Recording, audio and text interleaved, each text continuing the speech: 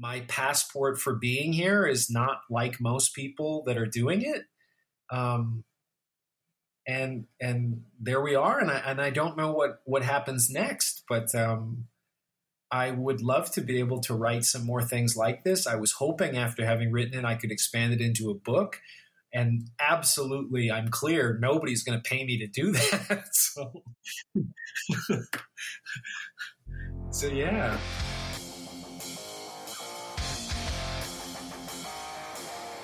Well, he did it again, man. He did it again. It's Brin-Jonathan Butler.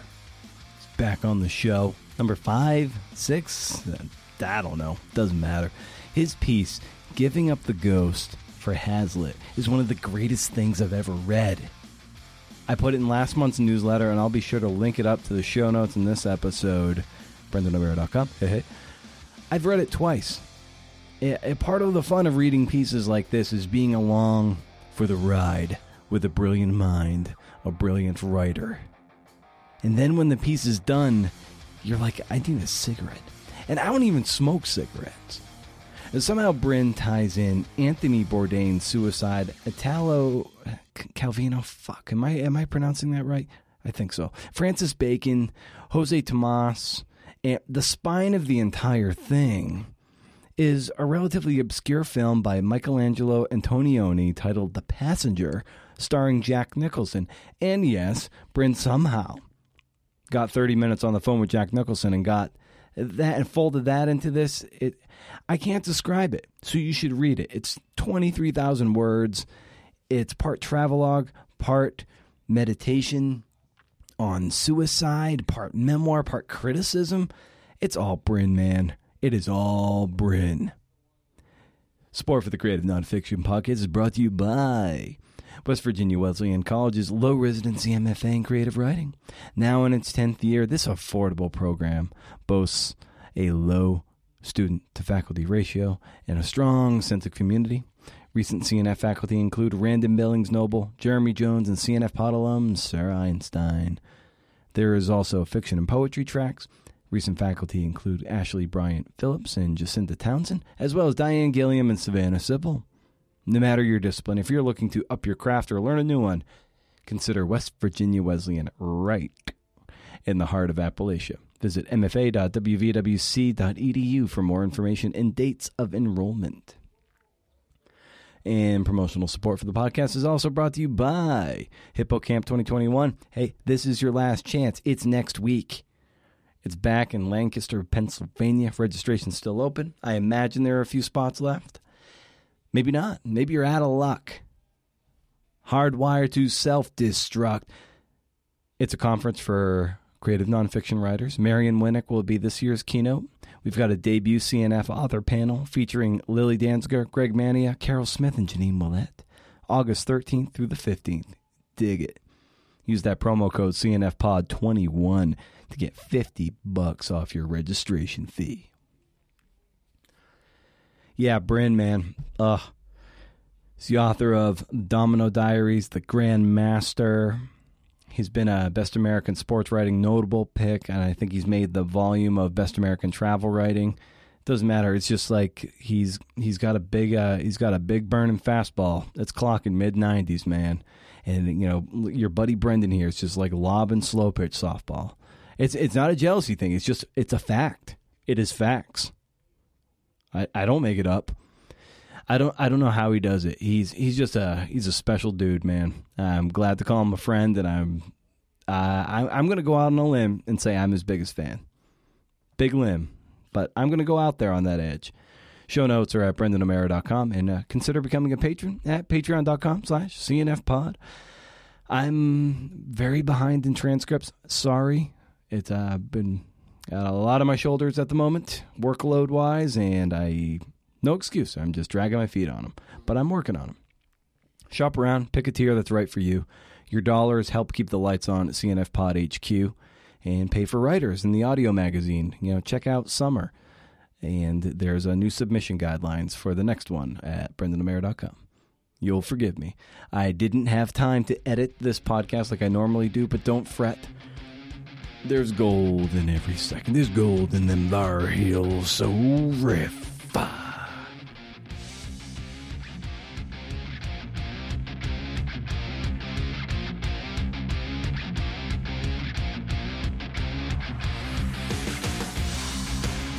Absolutely nothing at the end recorded. Oh, it's the worst. It's the worst.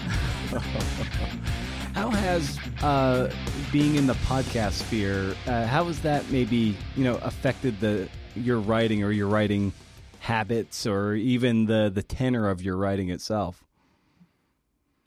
I think it has, in the sense of just gaining access to people for an hour is a little bit easier than I would have thought, because with writing, you'd have to have an editor greenlight an article. And if it's a podcast, especially if you have a few big names on it up front, when you make your pitch to these people to come on for an hour, it can really help put pressure on is the right word, but people can say, oh, wow, like you've had Errol Morris or Wesley Lowery or, Gay Talese or whoever. So they say yes. So it's been interesting when you're able to get somebody for an hour. I mean, with COVID and it's all remote, I much prefer doing it in person. Just learning more about the process of people who've been at the industry of journalism for 20, 30, 40, 50 years sometimes has been instructive about trying to navigate it myself, where the calculus is so much different now in terms of it being really hard to make a living from it. Where the audience is right now is a bit of a challenge for me to get to in terms of my own interests coinciding with, do we really need the New Yorker allocating Gia Tolentino and Ronan Farrow on the Britney Spears conservatorship? I don't know, but I mean, is that the most vital story to have their aces covering? Well, it is, in the sense of, I guess that's where the discourse is for a lot of people, combining kind of a tabloidy celebrity and a multi-million-dollar slave story, in a way, seemed to be the way it was presented, but it's not really what I'm particularly interested in.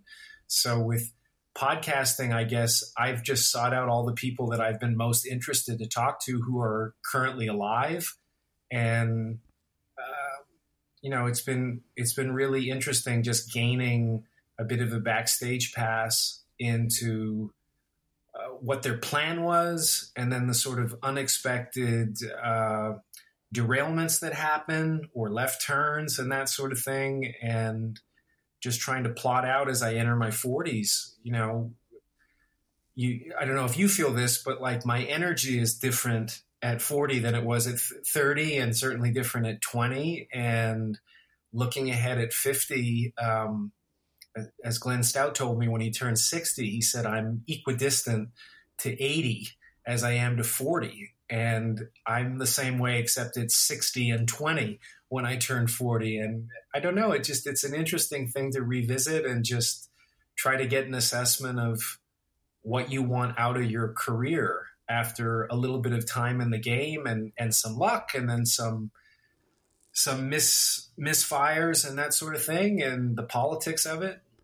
Yeah, you bring up, I have a short list of things that I wanted to bring up with you, and you've already brought up essentially two of them, which was, I wanted to get your sense of what your relationship is to journalism these days, and also how your ambitions might be different, or how they have changed in the last few years, last 10 years, as you enter a new decade. You and I are both 41, so we're both cresting into that new decade.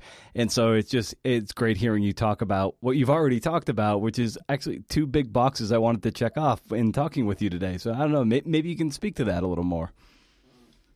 Well, when COVID began, I applied for every grant that I could, or fellowship. And I thought, finally, for the first time in my life, unlike beginning writing, I have a pretty good resume now to apply for those kind of things, as opposed to an absolutely worthless resume to apply. I have no formal education, and I had no formal credits trying to break in. I mean, I kind of had to sneak in and lie to get credentials in the boxing world, where fortunately for me, there was no barrier to entry. Yeah, it's like me in horse racing. It's like, you want to write about it? Go for it, man. No one else is doing it. Yeah, and so applying to all of these places, it was quite humbling because I was able to attract some of the people that I've interviewed in the past who are very prominent writers, often prominent award-winning writers, to speak on my behalf with testimonials and that kind of thing. And it didn't do a thing. So it was sort of like, okay, you're not going to get 50, 70 grand to go out and write a book. You have to figure out another way to make a living. And where my interests now are, don't really have a lot of intersectionality with, I think, the zeitgeist. I think I'm more interested in plunging down a lot of rabbit holes of characters, mainly from the past, but I mean, a few that are contemporaneous. But so I've tried to find my way in and utilizing the podcast a little bit. I mean, doing some reviews for things. Bloomberg Magazine reached out to me to ask if I would review stuff, and I didn't ask what stuff they wanted me to review. I just started saying yes because I figured that I could try to make it work. So, I mean, even though I don't drink alcohol, I have reviewed several whiskeys for them. I just don't mention that I haven't actually tried it. I just bring other people to try it, often pretty serious alcoholics, to give me their assessment of the alcohol, or exercise equipment, or now I'm branching off a little bit to review films, interviewing Ken Burns about his Ernest Hemingway documentary, and then PBS asking me to join panels with him. And now he has a Muhammad Ali documentary coming out in September. Oh, wow. That's like, that's a big overlap for you right there. Ken Burns movies, boxing. Yeah, that checks a lot of boxes. Yeah. And I've always loved film a great deal. I've never seen any of these contemporaneous comic universe films. I've never read a page or seen a frame of film of anything to do with Harry Potter, which I think has sold 300 million copies or 400 million copies and made billions and billions of dollars at the box office. So the kind of films that I'm interested in often are documentaries or sort of niche indie stuff. I do like some mainstream stuff as well, but I'm just doing my best to try to find stuff that people are curious about that coincides with my sort of curiosity. So Anthony Bourdain was one with this new documentary about him that Morgan Neville did. And I was trying actually to push the piece that you read about The Passenger and interviewing Jack Nicholson. What I had intended to do was completely derailed by trying to go to the last location where The Passenger was shot by Michelangelo Antonioni, and then just hearing on the radio of Bourdain's death. And it was interesting because I was quite repelled by him as a person, at least in the fleeting glimpses I had of his show. A friend once took me in 2016 to watch him do a talk at BAM in Brooklyn.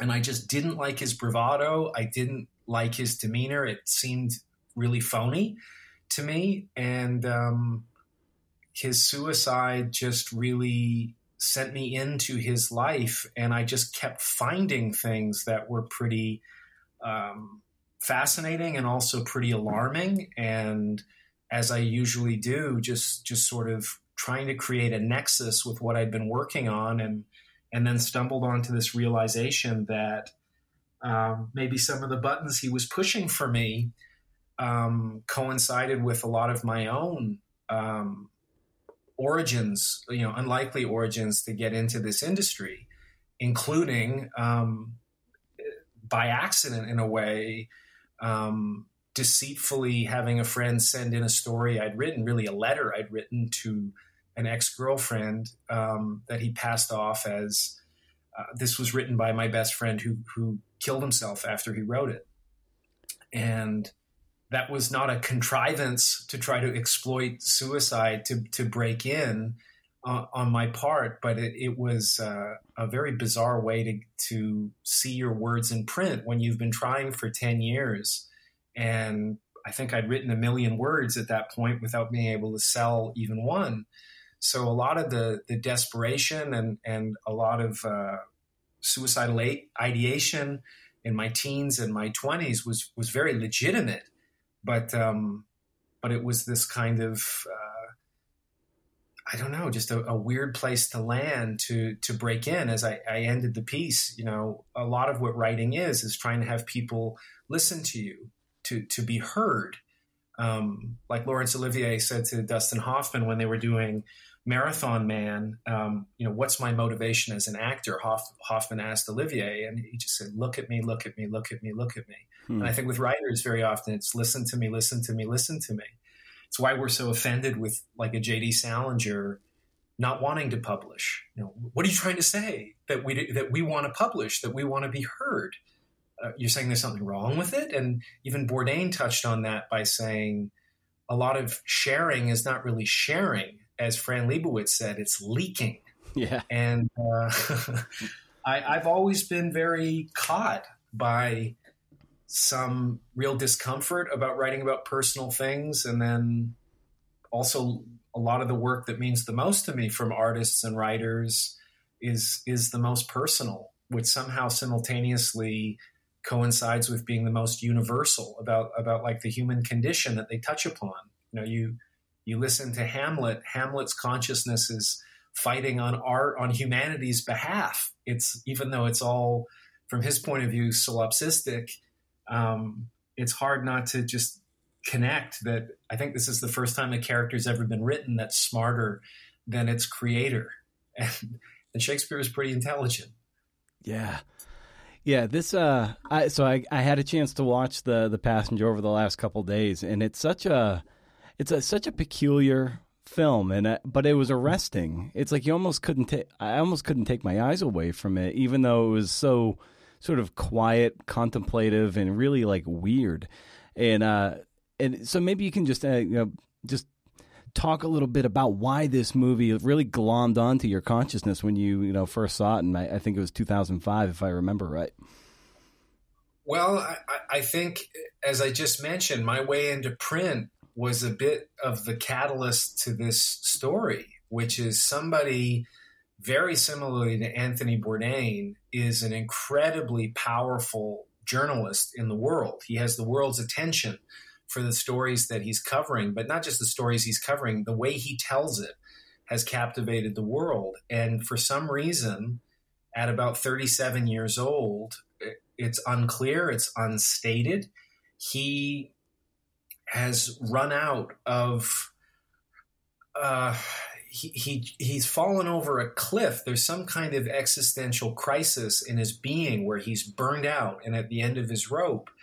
And chance seems to offer this opportunity when somebody he's just had a fleeting conversation with the previous day in the desert of Northern Africa. And it's a strange conversation. It's quite poetic and elliptical. And the next day he goes out to try to find the war that he's been commissioned to find, can't find it, and ends up having to walk home desperately thirsty, hungry, and for some reason this just pushes him off this edge to say, what am I trying to do anymore with this business, with this identity I have professionally that blends into the personal identity? I am a witness to things, but I'm not participating in my life, hence the passenger. I'm a passenger in my own life. And I've heard many journalists over the last 10 years put it one way or another that they feel like flies on the wall of their own life, or the recently deceased Janet Malcolm saying that essentially we're incredibly parasitic. If we're honest about what we do, we are doing something immoral with the subjects that we find, even though we may be doing something that assists them or assists understanding of them. There's something about this that doesn't sit well with a lot of journalists. There's a kind of ambulance chaser component to it that a lot of people contend with. And so when Nicholson gets back to his hotel room, a kind of anonymous hotel room in an anonymous area of Northern Africa that he doesn't know, he notices that the person he had the conversation with the previous day has died, and remembers that there was a mention that he had a bad heart. And in the spur of the moment, in a very quiet, unobserved few moments, he decides to exchange identities with this dead person. The problem is he doesn't know who this person is. So he has to reverse engineer and deconstruct who the person is, just with a few little artifacts, a day book with some names that mean nothing to him and locations all over Europe. And it becomes this exploration of identity, which Nicholson goes on this kind of quest, even though he's going into the quest blind. And I think I just love the idea of this. And I love how so many of the most important moments in our lives happen when we're not seen and we're not performing. And Nicholson performs this film, and especially this scene, very quietly. There's none of the little tics and antics, because Antonioni told him, like, don't do that shit.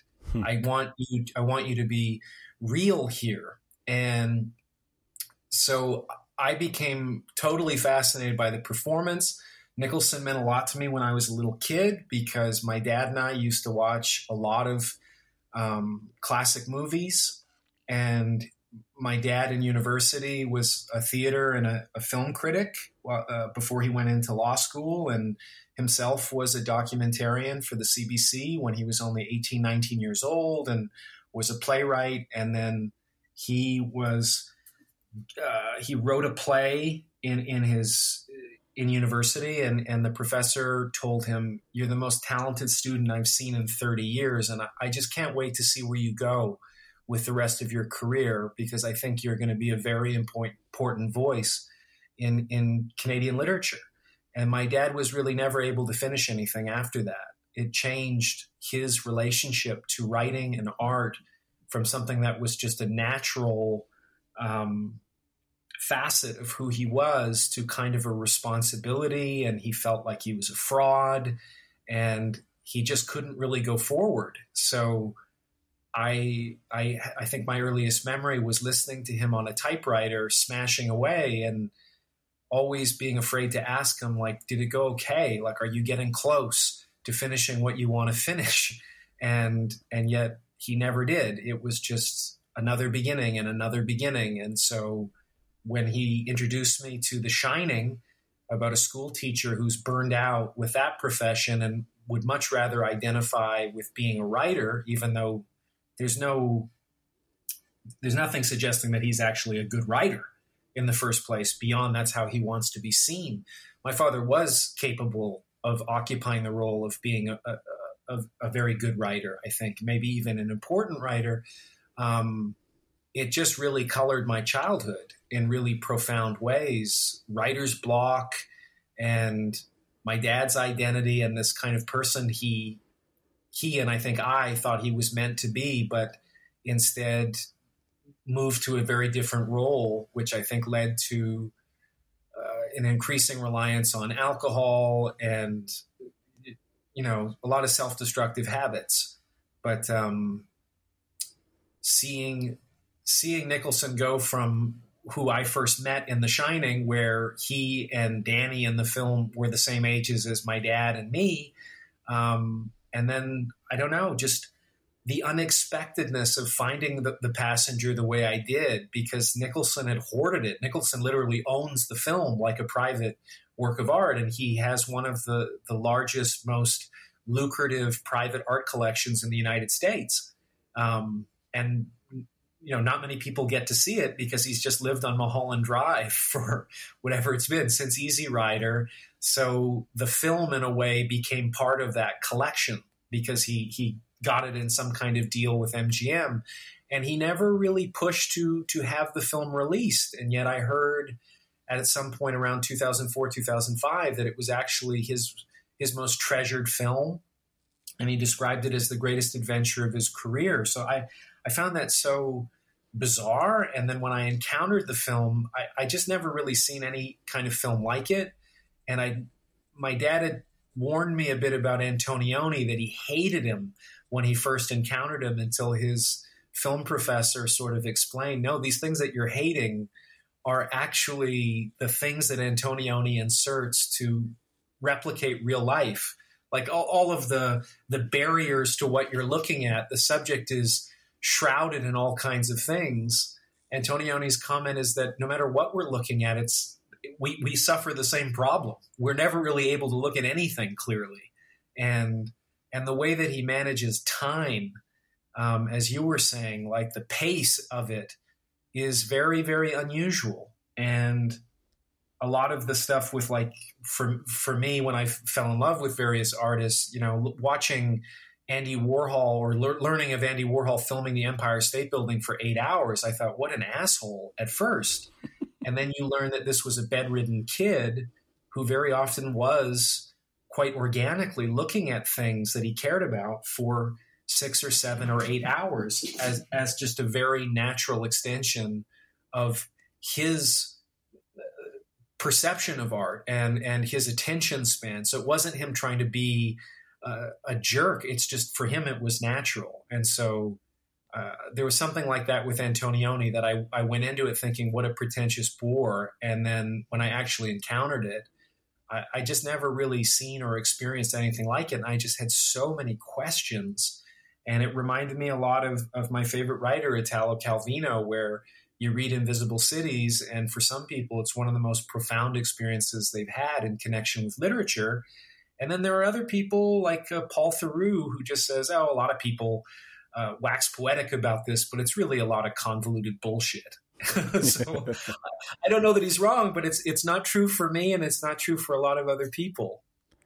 It seems like you have the heart of a novelist, whatever that means. And I wonder if that's something, if you could make a go of it, strictly writing the kind of novels of Italo Calvino and writers of that nature, if that's something that would really lock you in, or if the journalism you do and the essays you do is all the more interesting and arresting for you.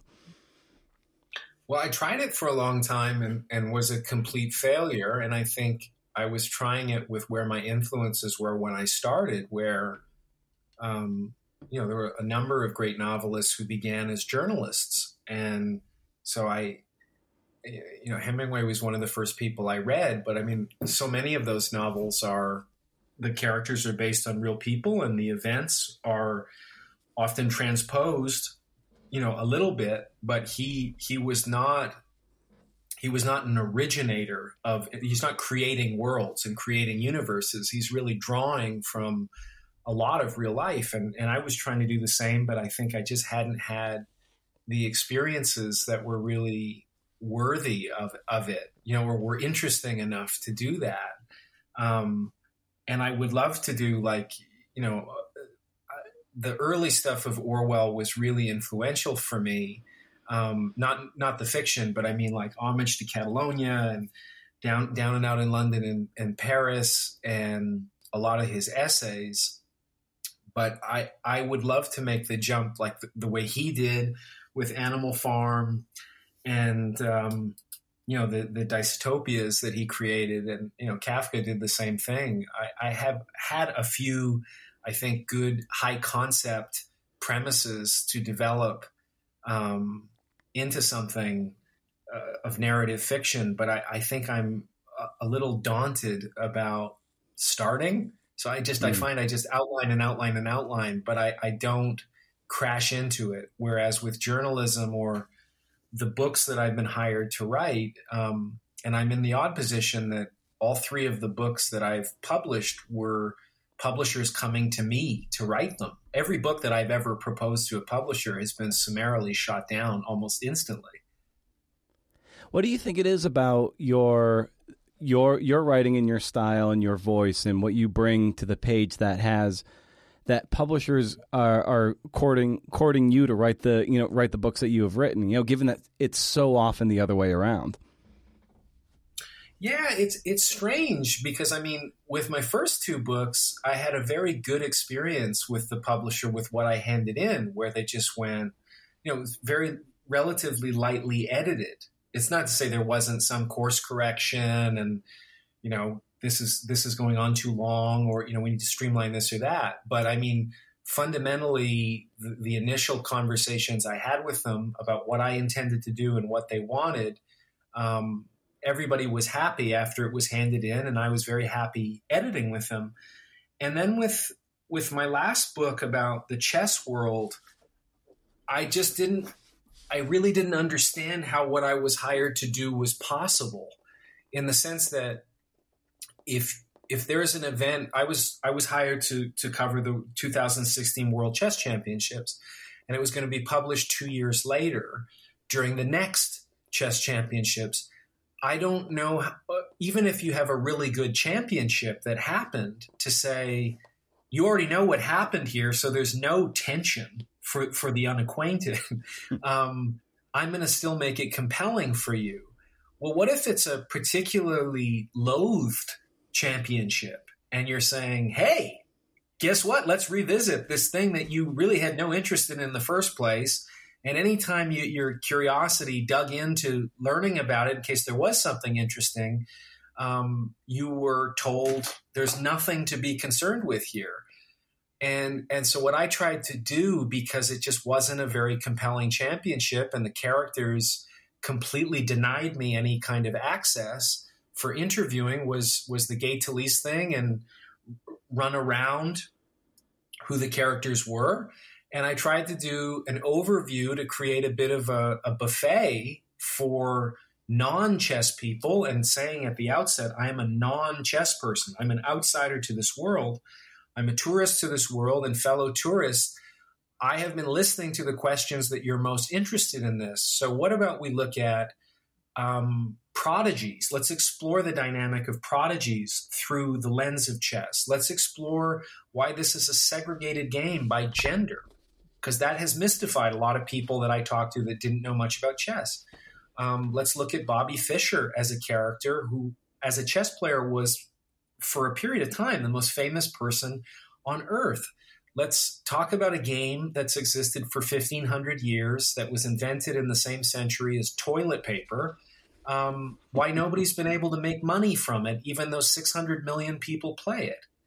And my editor didn't like any of this. He said, no, I hired you to do a kind of play-by-play of the World Chess Championships. This is not Malcolm Gladwell. This is not some sort of, looking at artificial intelligence that began with Alan Turing playing chess, playing himself as the AI. And in 1997, when Deep Blue defeated the world chess champion, that was the biggest event in internet history in 1997.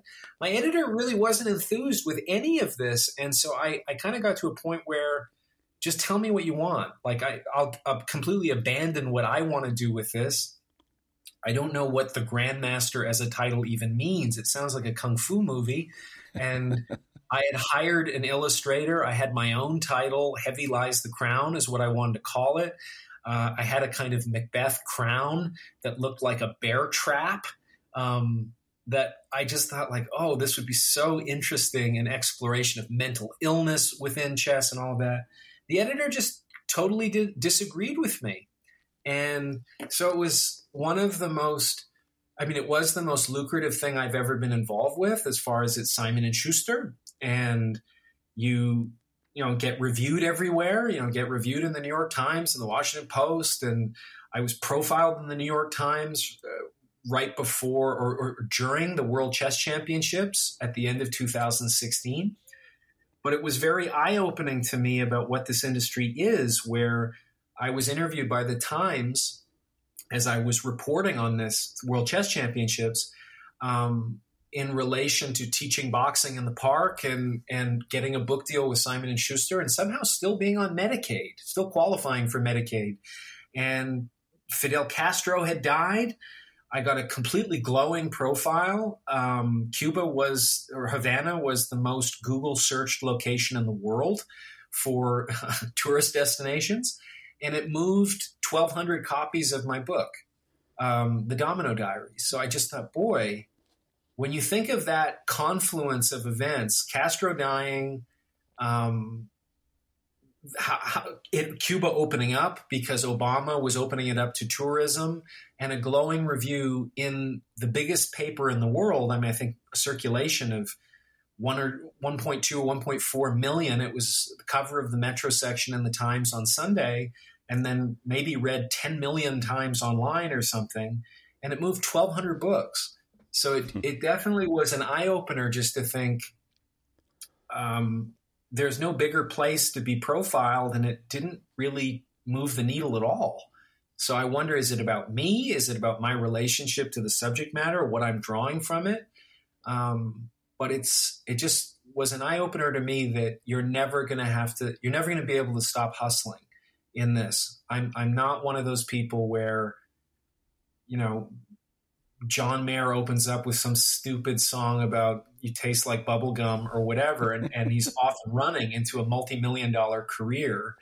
That's just not going to be me. But I mean, I've also been very fortunate to have a career I'm not in debt after 10 years by some miracle, even though I came to New York leaving behind $50,000 worth of debt, trying to make a documentary about Cuban boxers that nobody in the United States has any interest in paying to watch.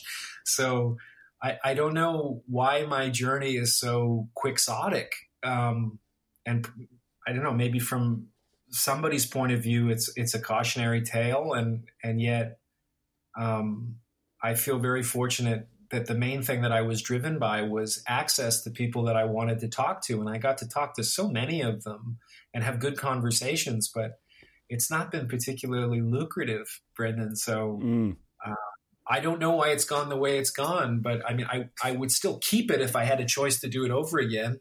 But I don't know that if my son, if I have a son or a daughter, and they said, I want to pursue this same career, I kind of think you're crazy, because I got very, very lucky even to have the career that I did.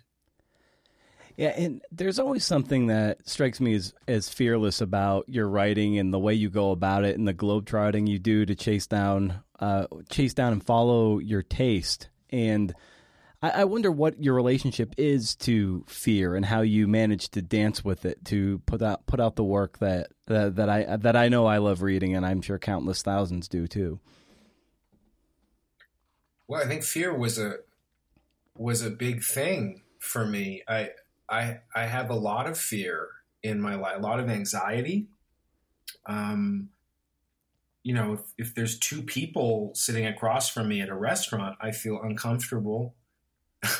But if it's just one person, I don't really care who it is. I'm pretty convinced that I could have a good conversation with President Obama if you gave me an hour with him and it was just us alone, or kind of anybody. I've always had the sense in a weird way that meeting anybody in my life is sort of, the world feels a bit like a big Grand Central Station, and you encounter people who are there sitting around waiting for a train, and you don't know what train they have, and it's possible they might have the same ticket as you in terms of the train that you're going to ride on.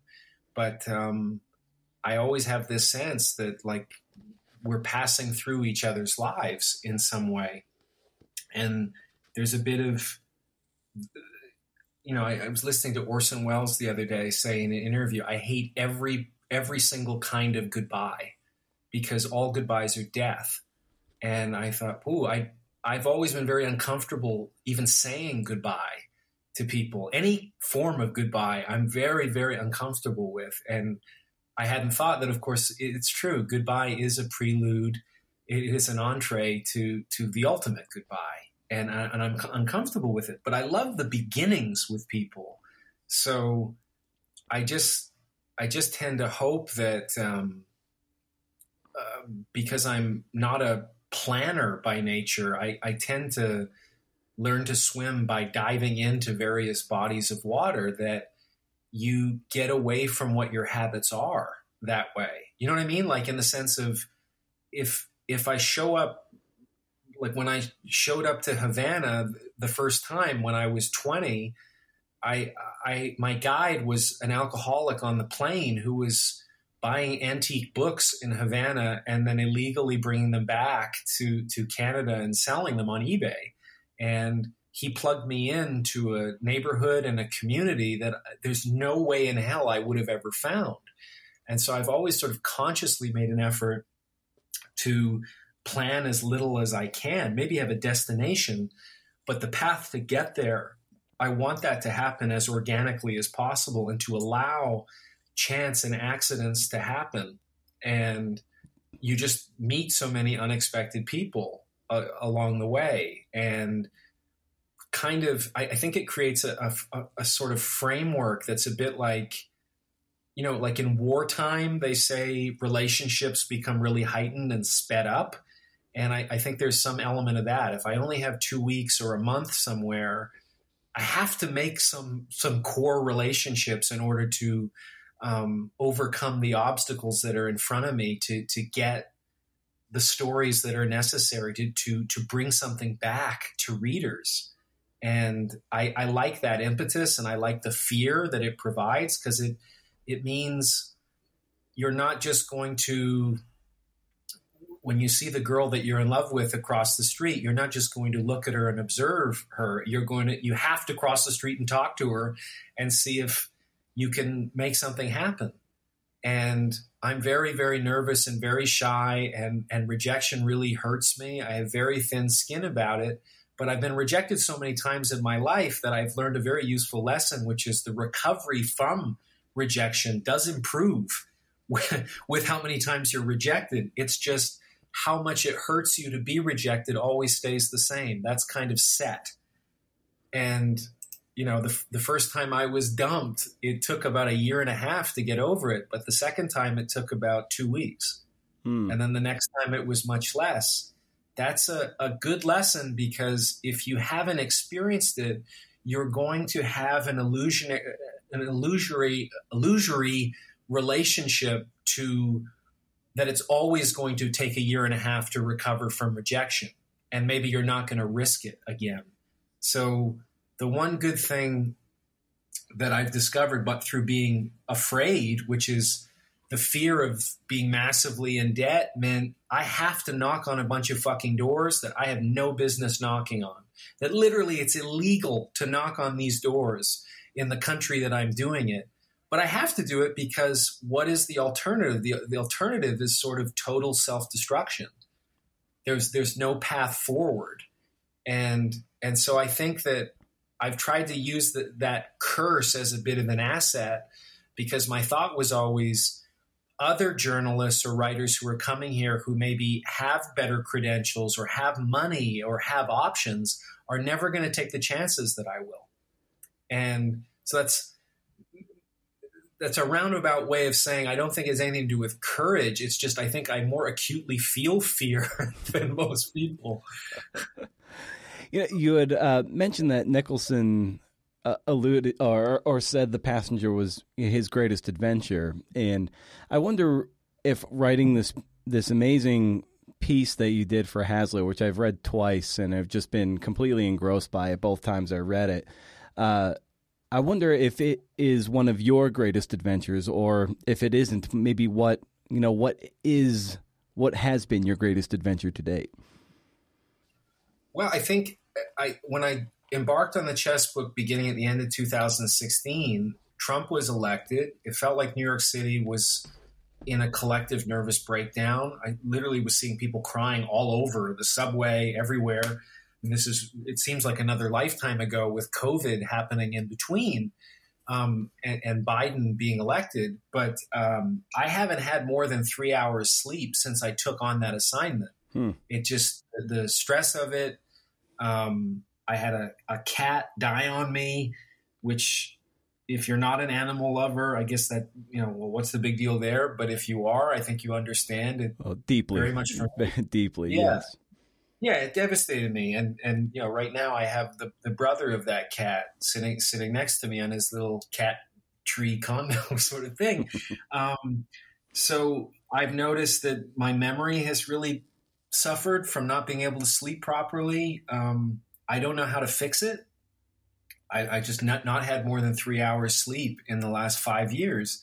And that book was very frustrating. It's very, very frustrating to have a work put out into the world and to get pretty harsh criticism from some corners, like New York Times or Wall Street Journal. And what they're criticizing are things that you yourself criticized to your editor to say, don't put this in here. Don't make me say this. I don't want, my name is attached to this. Yours isn't, kind of thing. But then it's good because you just go, fuck it. Like, I mean, I had some people say, you were reviewed in the New York Times. In 6 months, all that matters is you were reviewed in the New York Times. It doesn't matter what they said. So I kind of like the detachment of that, but at the time it was very frustrating to be like, I am creating a track record as somebody who writes critically acclaimed stuff that doesn't sell. And, almost all of my books have been nominated for very prestigious awards or shortlisted and that kind of thing. And yet they haven't made close to their advances, even though I'm not getting big advances. So there was this part of me that I had a long distance relationship. And for my birthday, the lady said, I want to take you to Spain and let's go on this quest where you want to go to see where Nicholson filmed this movie because you're so obsessed with it. And I've never written anything where I've looked back on it. I mean, it's such a weird monstrosity. I mean, what the hell is it, Brendan? It's like 23,000 words. That's travelogue, memoir, annotated film criticism, interview with Jack Nicholson, where now it's abundantly clear nobody under 40 years old knows who the fuck he is, let alone cares. Yeah. That's what I love about it. It's just such as I'm reading certain things. I'm like, where am I? How did I get here? And I just well, and it became a very labyrinthine kind of piece. I mean, in a way, I was working on another piece ahead of it, like examining magic and the mechanisms of magic and like the so-called too perfect theory of magic, that if it's sort of like CGI. When you look at CGI in movies, it doesn't amaze you because it's not real. Unlike if you watch Star Wars or Indiana Jones, it tricks you and you go, wow, like that's amazing. But if it's too perfect, it loses all its splendor. And I became obsessed with this idea that why is it with magic, the moment I tell you what the secret is, it completely obliterates your connection to the wonder that was created by the trick. And if I tell you behind the scenes the stories that led to the great works of art that you love, it heightens your connection to that work. Suddenly, is Van Gogh without the suicide? Is Wheatfield with Crows, if it's not his last painting and all the ambiguity associated with it, what's our connection to it? It's just inextricable that you cannot remove the suicide from the work. You cannot remove the tremendous awareness we have of his mental illness with how lucid all of his letters are and how incredibly lucid the paintings are. His power is in total control in those paintings, while he is the embodiment of mental instability and chaos and suffocation. He has no friends. He has no connection to anybody. And so I wanted to go deeply into that because I think a lot of what was the impetus for art for me and a lot of the people that I've admired is that we need to escape what is written in our own history. And so we take that history and we begin to rewrite it creatively. And art for me began with a trauma of a bullying incident where it was not tenable to live within my identity. So you start, I think Hemingway did this too, and tons of artists do. I mean, F. Scott Fitzgerald didn't even realize that Gatsby was based on himself and Zelda, I mean, until years later, because it's so obvious, it's impenetrable for us, like Freud saying that drives are silent should give everybody pause, that the more intimate and vital some of this information is to who we are and our identity, the harder it is for us to see it, even though it could just be like dirt on your face. For any idiot can see it on your face. But if you don't have a mirror, it doesn't matter how brilliant you are to see it on yourself. And so I think a lot of the mixed feelings I had with doing the chess book, where on the one hand, it gave me 3 years of financial security that I've not had as an adult. On the other, it felt like a very mercenary thing where I was incredibly frustrated working on it, and it really fucked with me. And I went through a big breakup and the death of the cat. So I was in a really unstable place that I needed to embark on something blind that I felt was entirely in my voice and was the thing that I would most want to read, even though I was fully aware to do a huge piece on a film that nobody knows with an actor now that is aged out of recognition in the culture for many years, and trying to do a kind of Janet Malcolm thing of this assembly of all of these different themes into one thing. I originally had it with The Atavist. They took it, I think mainly because of the Nicholson interview. And for the first time in my life, I took a kill fee when they said, look, we have a house style, and this doesn't really fit. We totally recognize there's some extraordinary stuff, but this is not our style. And I just thought about it and just was like, I need to see where this goes. I've never taken a kill fee in my life. And I just said, absolutely give me a kill fee. I was fully ready to accept that nobody would ever want to publish this thing. And then I presented it to the main editor at Hazlitt, Jordan Ginsburg, and it took forever for him to get back to me. He's a very busy person. And when he finally did, I don't know how much rejection you've encountered in this industry, but I've encountered a lot. And I just went, okay, here it comes. Yeah. And he just went, I don't know how this works, but it's just one of the most incredible things that I've read. And I couldn't believe that. I thought it was a joke. I honestly thought there was going to be a punchline at the end that was like, are you fucking kidding me? Like a 22,000 word piece on Jack Nicholson and The Passenger. And the first time you got published, you lied about having killed yourself. Like, this is in such bad taste or whatever.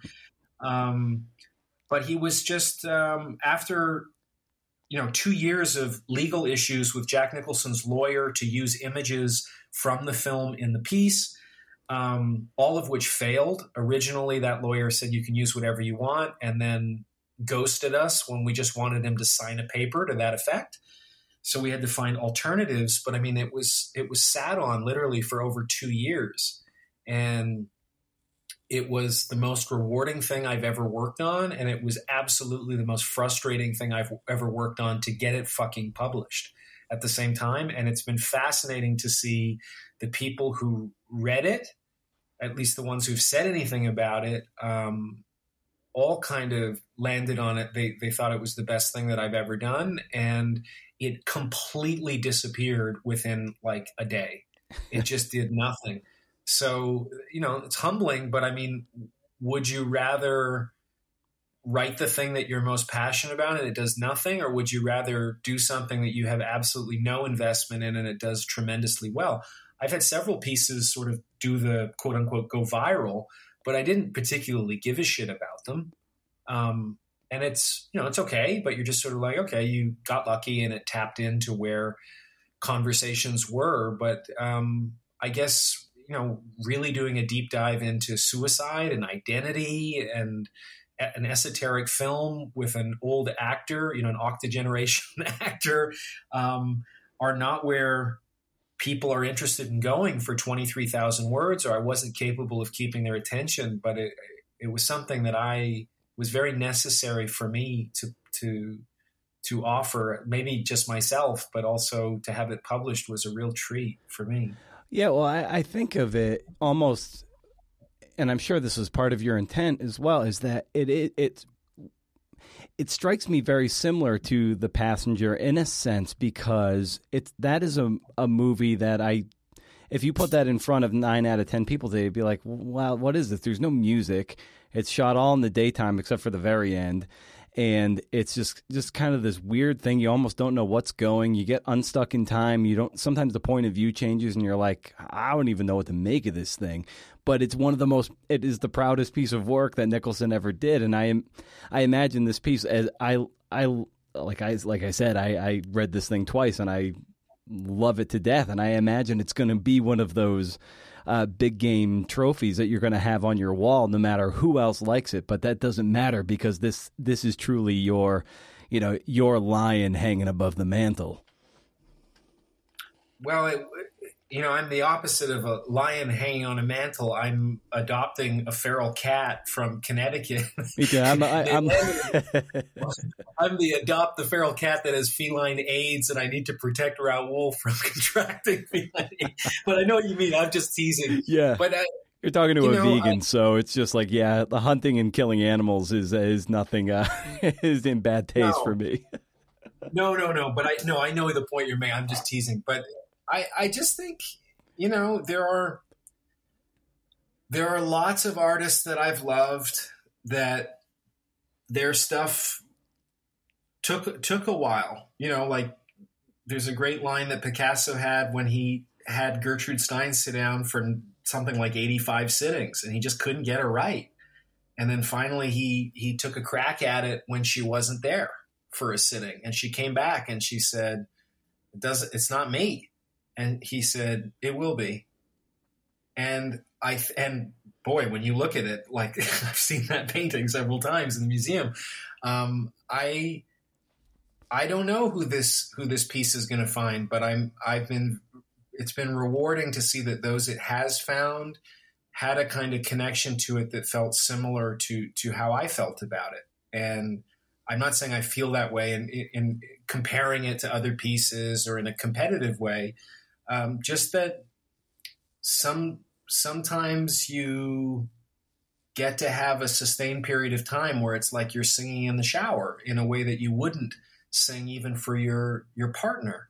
It's just too naked. And this was one of those for me, for better or worse, where I still would like another crack at changing a few little things in it. And I understand it's a weird approach to go through the entire film in a kind of annotated way.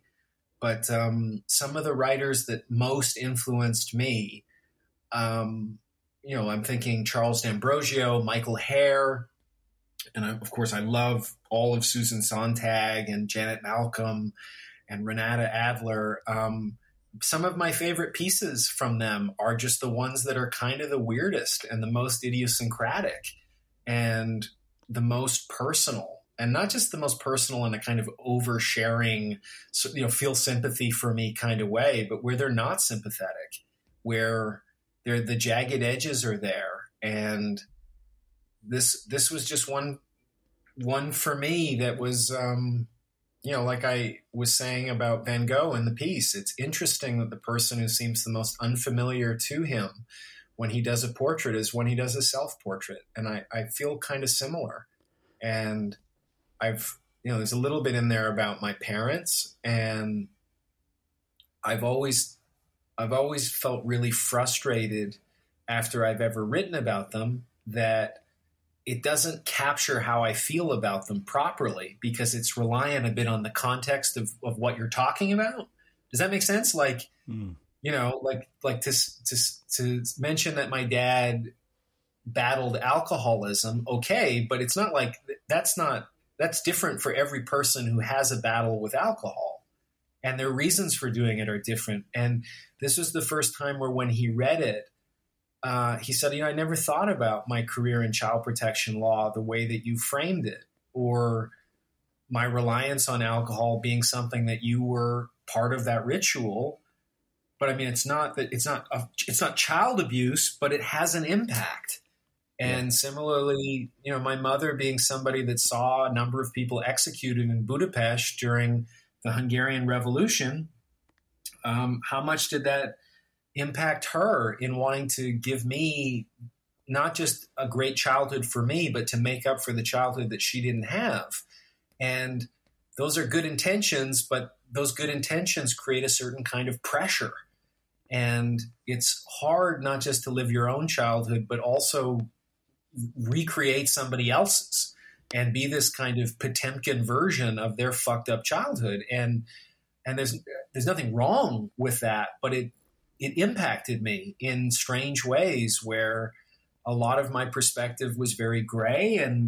And I found in doing a lot of research on Anthony Bourdain, it's fascinating to me, somebody that would get a tattoo on their arm saying, certain of nothing, that we go, oh, wow, it's so humble. What a wonderful perspective. And then this documentary comes out, and you have people in the film saying, don't let the suicide color who he was. The real him is not that.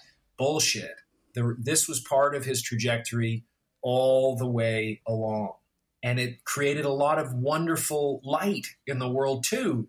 But that darkness, that subterranean thing is very true as well. And you can try to separate it, but you're only trying to separate it to feel better about yourself and better about your illusions of how people actually function. And I wanted a crack at creating a nexus of sort of collage therapy for me in as personal a way as I could. And then you just don't know, does any of that have overlap for anybody else? I hope it does. I hope it's of some utility.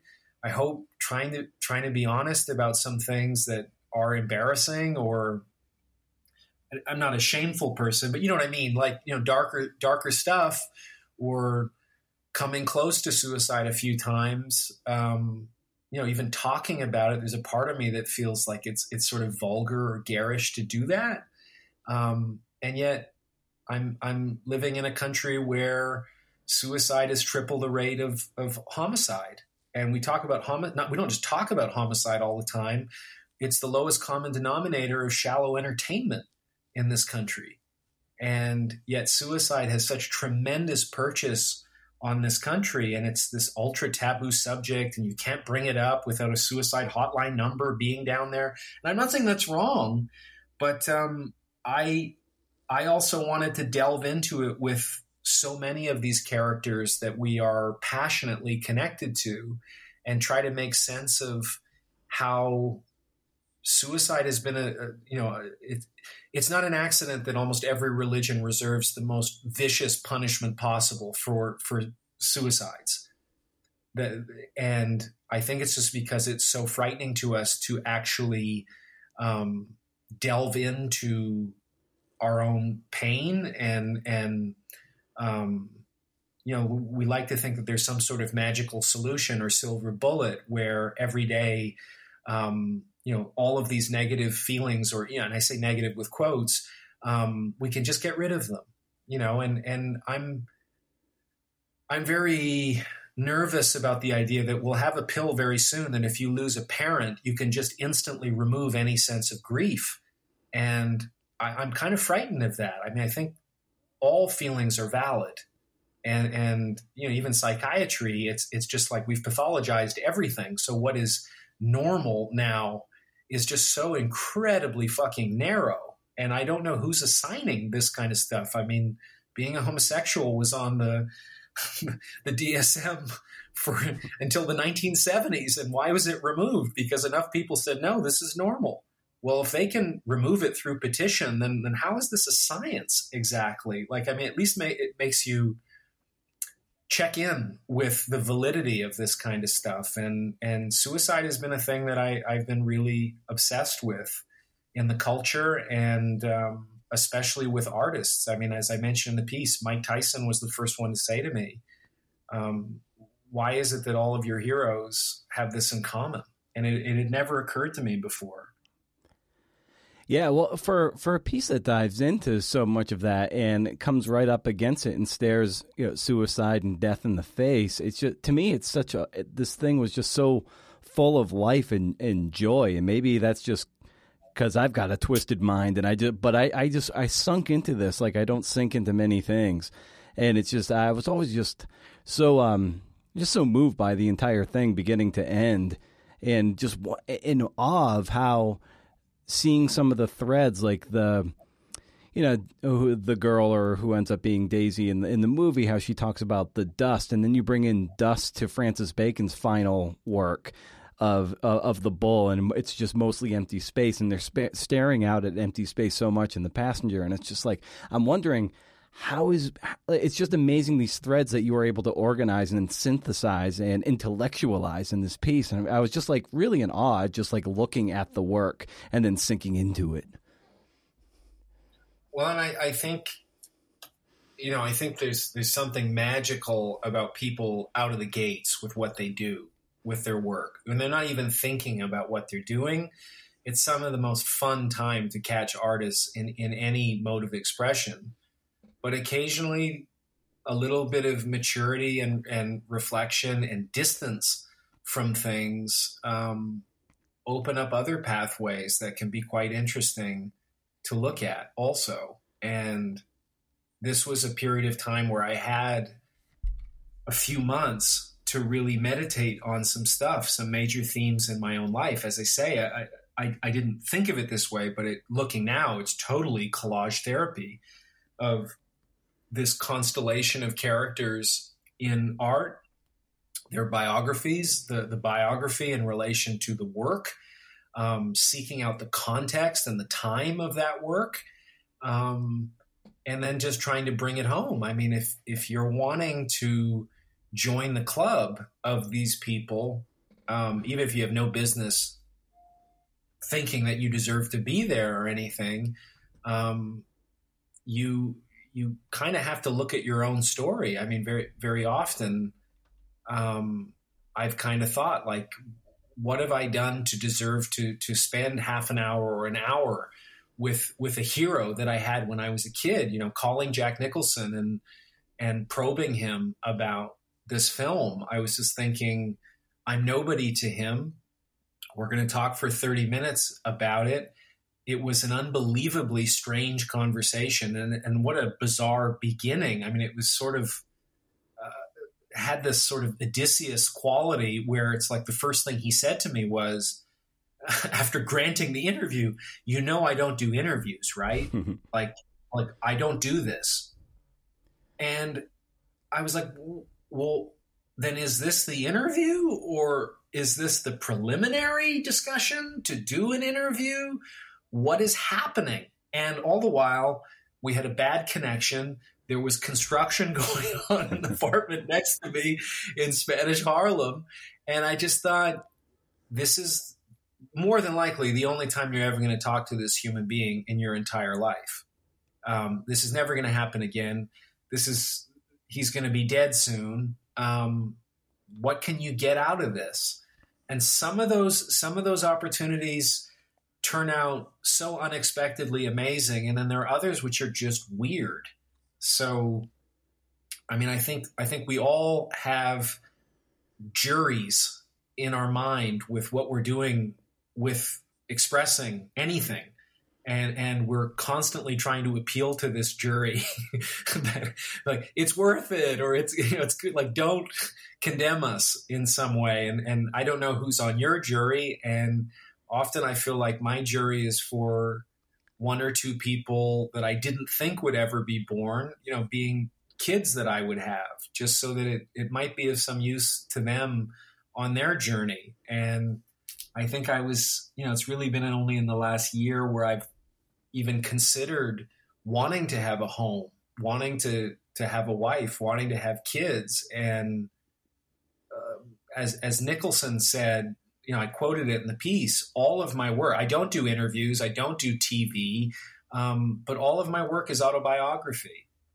And I don't know, I can't say that all of my work has been autobiography, because I mean, some of it's just been to pay the rent or something, right? But a huge portion of it has, and it's like I was saying with the podcast, you get a few people, it becomes harder for the people you want to talk to say no. They still can, but it just becomes that much easier when you have a bit of stuff behind you where people go, well, if those people said yes, I guess I at least should think about saying yes. And entering this decade, I just kind of think, I don't know what's around the corner. I didn't expect to meet somebody that I wanted to spend the rest of my life with or have kids and stuff. And then it just makes you think about what you're writing in a very different way, in that, a piece like this, which I think is the best thing I've ever done, if this opens absolutely no doors, then it's kind of like, well, would I rather just be writing this stuff for myself? Yeah, I would, I think. Then, I wrote something the other day about a woman who recorded J.D. Salinger's voice and put it in a bank vault 40 years ago. And after we talked, she said, you know what, Brian, I'm going to put it in my will. I'm going to change my will, and I'm going to put it in the crematorium and get rid of this goddamn fucking thing. I love this woman, Betty Epps, like the most foul-mouthed, wonderful lady in the world.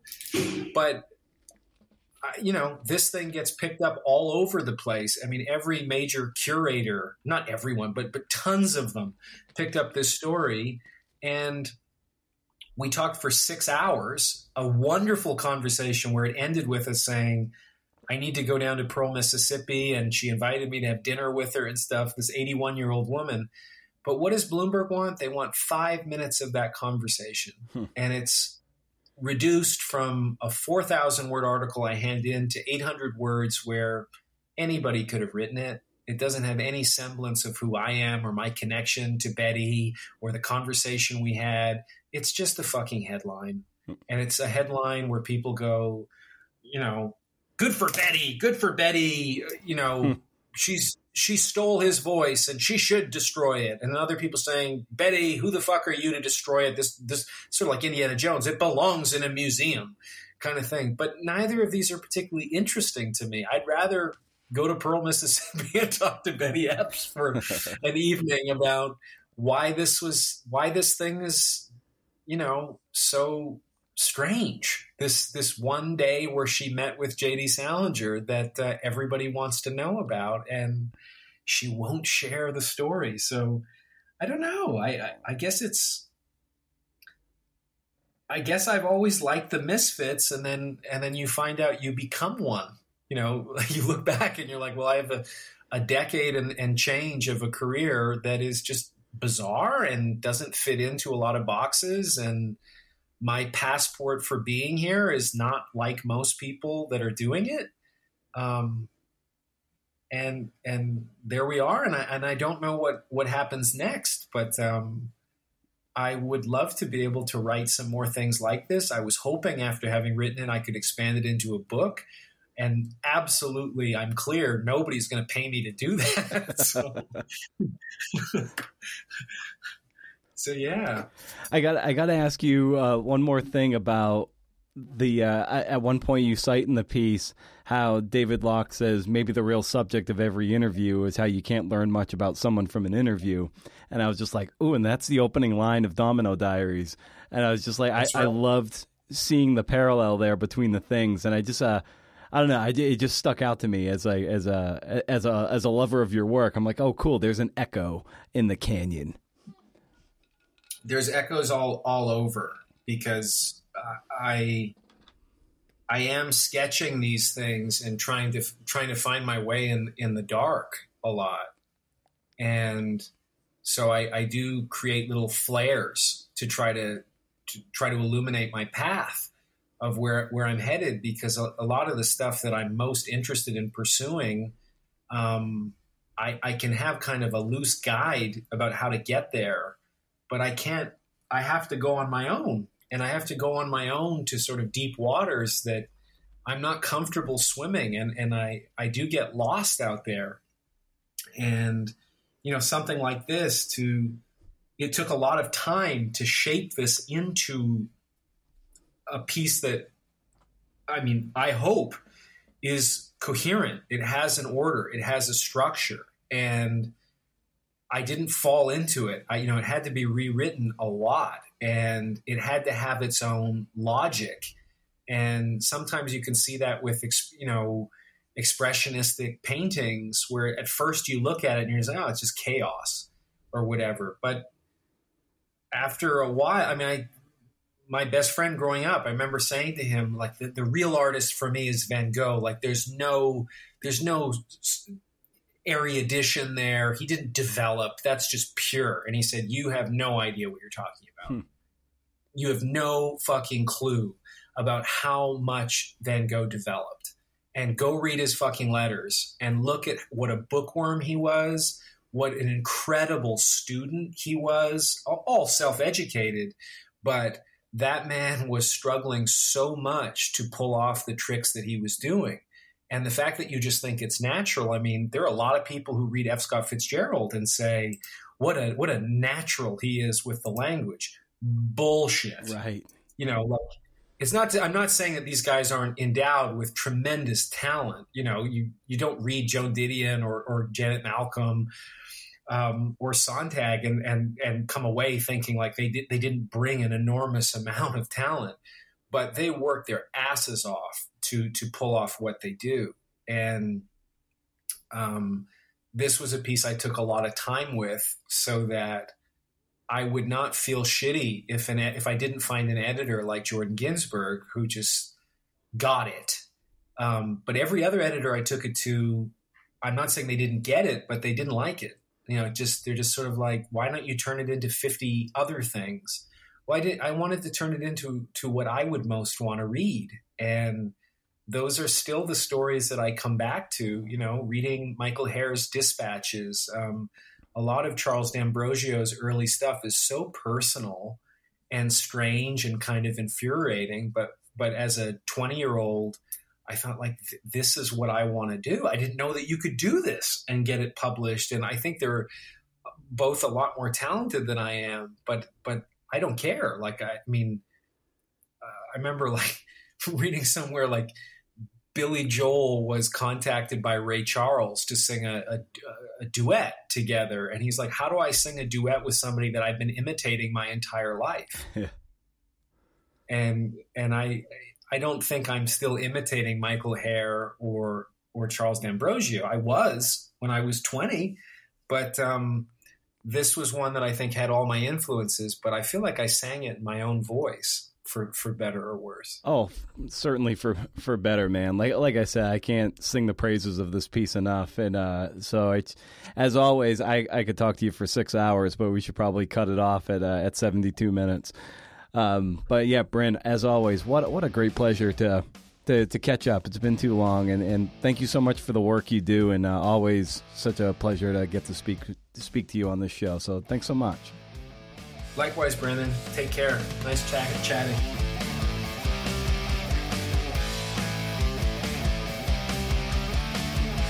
Well, thanks to Brin for the time. Man, I could talk to that guy all day long. We'll listen to him all day long. And maybe one day we'll meet and grab a few coffees and watch The Passenger or some other esoteric film. Wouldn't that be nice? I know I'd dig it. Yeah, to that point, I was writing in my journal the other day that the more people get to know me, the more I'm afraid they'll hate me. And it's why I don't talk very much. You know, I ask a lot of questions. Go figure. People like being heard, like being listened to, like being seen. But let's just say I get to drinking, then I start getting chatty. And if I get chatty, then I get all kinds of anxious, and I wonder the next day if I said anything weird. And well, I guess they don't like me anymore. Is that a thing? Does that really happen? Is that like the crux of social anxiety? I don't know. Thanks to West Virginia Wesleyan's Creative Writing MFA program for the support, as well as Hippocamp 2021 for the support. Yeah, that's going to do it. I'm cutting this short. All right? Stay wild, CNFers. And if you can't do interview, see ya.